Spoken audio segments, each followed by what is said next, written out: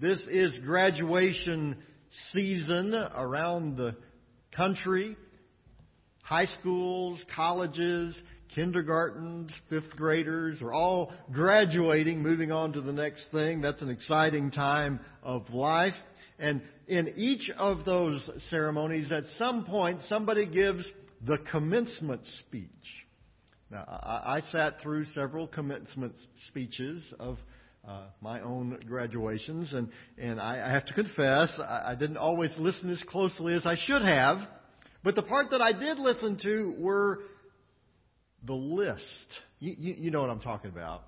When they get through all the things that they've said, and then they, in summary, let me give you these top 10 ways to succeed, or these 5 suggestions for life. And all of a sudden I would kind of perk up and listen, because that apparently was the most important thing that we needed to know. As Paul comes to the close of his letter that we call 1 Corinthians, throughout this letter he's been detailing several very important things for the Corinthian believers to remember. And now, here in the 16th chapter, he boils that down to 5 things to build a healthy, strong church. Let's take a look at these 5 things this morning here in 1 Corinthians chapter 16. We'll start with verse 13. Be on your guard. Stand firm in the faith. Be men of courage. Be strong. Do everything in love. We're going to take a look this morning at 5 steps to a healthy church. Paul provides 5 different commands in these 2 verses. The first 4 warn against attacks that we might face as we seek to live out our faith.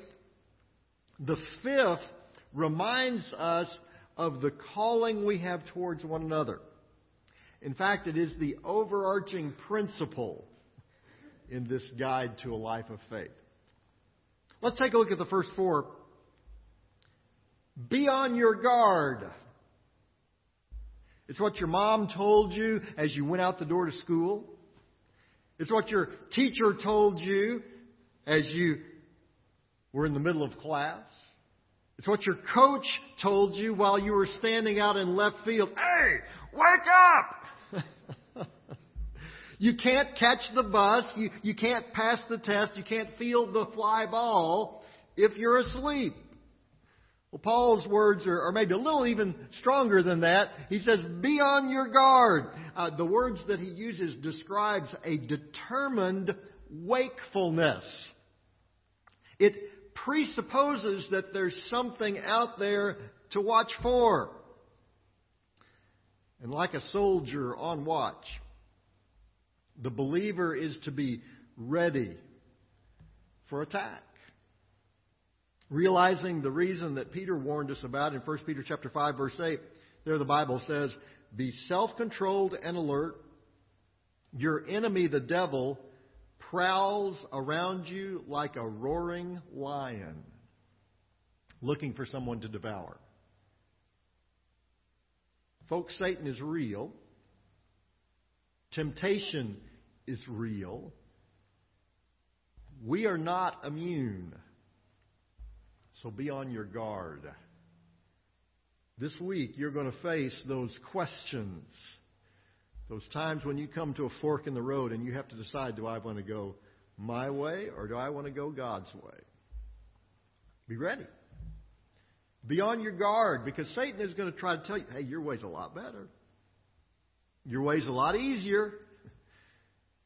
Be on your guard. Be ready to say, no, I know what happens when I go my way. I'm going to go God's way. Be on your guard. Second, stand firm in the faith. This next command gives some important information, what to do and where to do it. We are to stand firm. That's what we're supposed to do. And that goes well with the first command, to be on our guard. Both of those, to be on our guard and to stand firm, they bring to mind a good question. How are we supposed to do that? How do we be ready? How do we stand firm? Well, Paul gives the key. It's where we stand. We stand firm in the faith. We stand firm because we know the truth we have in Christ. We stand firm because we have God's Word. We stand firm because we know the King of Kings and Lord of Lords. We stand firm because we are grounded in our faith in Christ. If you walk out onto a frozen pond, that would be a little difficult to do in the middle of May, but let's put ourselves back a few months. And if you walked out on a frozen pond, my guess is that you would be very careful with each step. First of all, you wouldn't want to slip and fall because the ice is obviously slippery and you're not going to fall down. But secondly, you're going to be checking to make sure that the ice is thick enough to hold you up, that you're not going to fall through into the cold water below. That's what you would do if you were walking out onto an icy pond. I'm guessing that this morning when you walked into the auditorium, you didn't think of either one of those things. You weren't checking each step to make sure that the carpet wasn't slick so that you wouldn't fall down. And as you were standing there in your pew getting ready to sing, you probably weren't trying to make sure that the concrete was thick enough to hold you. Here's the reality. We can stand firm in our faith as long as we remember what to do and where to do it. If you try to stand in your own strength, in your own wisdom, then you're on some thin ice. And that ice is starting to crack. So instead, stand firm in your faith in Christ. We're on a solid rock. It makes a big difference in how we live our life. Stand firm in the faith. Third, be men of courage. Paul's words literally mean, quit you like men. Now, in its original language, in the New Testament world, that was an encouragement to be courageous. Unfortunately, sometimes we take that literally and just quit. The command takes the stand firm of the second command and then goes one step further. The calling here is not only to stand in your faith, but to be mature in your faith. To be men. The Corinthians had a problem with that. In much of his letter, Paul addresses their spiritual immaturity. That's much of what the letter of 1 Corinthians is about. And Paul tells them in simple terms, hey, grow up. This command calls for the believers not only to grow up, but to be strong. In the face of opposition, they were to hold fast to what they knew in Christ. Following Christ is not weakness. It's strength. Which leads to the fourth commandment, to be strong. Paul elaborates on this command in his word to the Ephesian church that we find in Ephesians chapter 6, verse 10. He says, finally, be strong in the Lord and in His mighty power. Our strength is not in our intellect. It's not in our physical prowess. It's not in our wealth. It's not in how many people we have under our authority. Those are all things that the world defines as signs of strength, but that's not what God defines as a sign of strength. As believers, our strength is in God, and He has plenty to spare. His strength is how we are to be on our guard. His strength is how we can stand firm. His strength is where we can find courage. His strength is what allows us to be strong. And He has strength to spare. One of my favorite stories in the Old Testament is the story of Gideon. I like Gideon because he reminds me of me. He is the least likely person there could have possibly been in the nation of Israel to lead them in battle. We meet him in Scripture hiding in a hole, trying to thresh his wheat as quietly and as inconspicuously as possible because he's afraid that the Midianites are going to come and steal it. And God tells this fellow who's hiding in a hole that he's going to save the nation of Israel. And Gideon's response is classic. It's in Judges chapter 6. But Lord, Gideon asked, how can I save Israel? My clan is the weakest in Manasseh, and I'm the least in my family. Gideon says, my ancestors, the clan of Manasseh, they're known for being weak, and I'm the weakest one of all of them. So what does God tell him in the next verse? The Lord answered, I will be with you, and you will strike down all the Midianites together. And then Gideon does. Through this least likely general, God delivers the nation. I love that story. Because it reminds me of something amazing. What God can do through you. What have you told God? No, God, I can't do that. Now, before you give up, be on your guard. Stand firm in the faith. Be men of courage and be strong. Because in Christ, you can do exactly what God has called you to do. Before you say, no, God, I can't, think of what God can. You can be strong, especially in this final suggestion that Paul gives in verse 14. Do everything in love.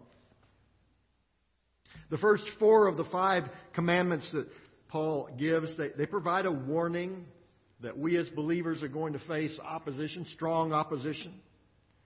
But also these 4 suggestions point the way on how to overcome it. Be on your guard. Stand firm in the faith.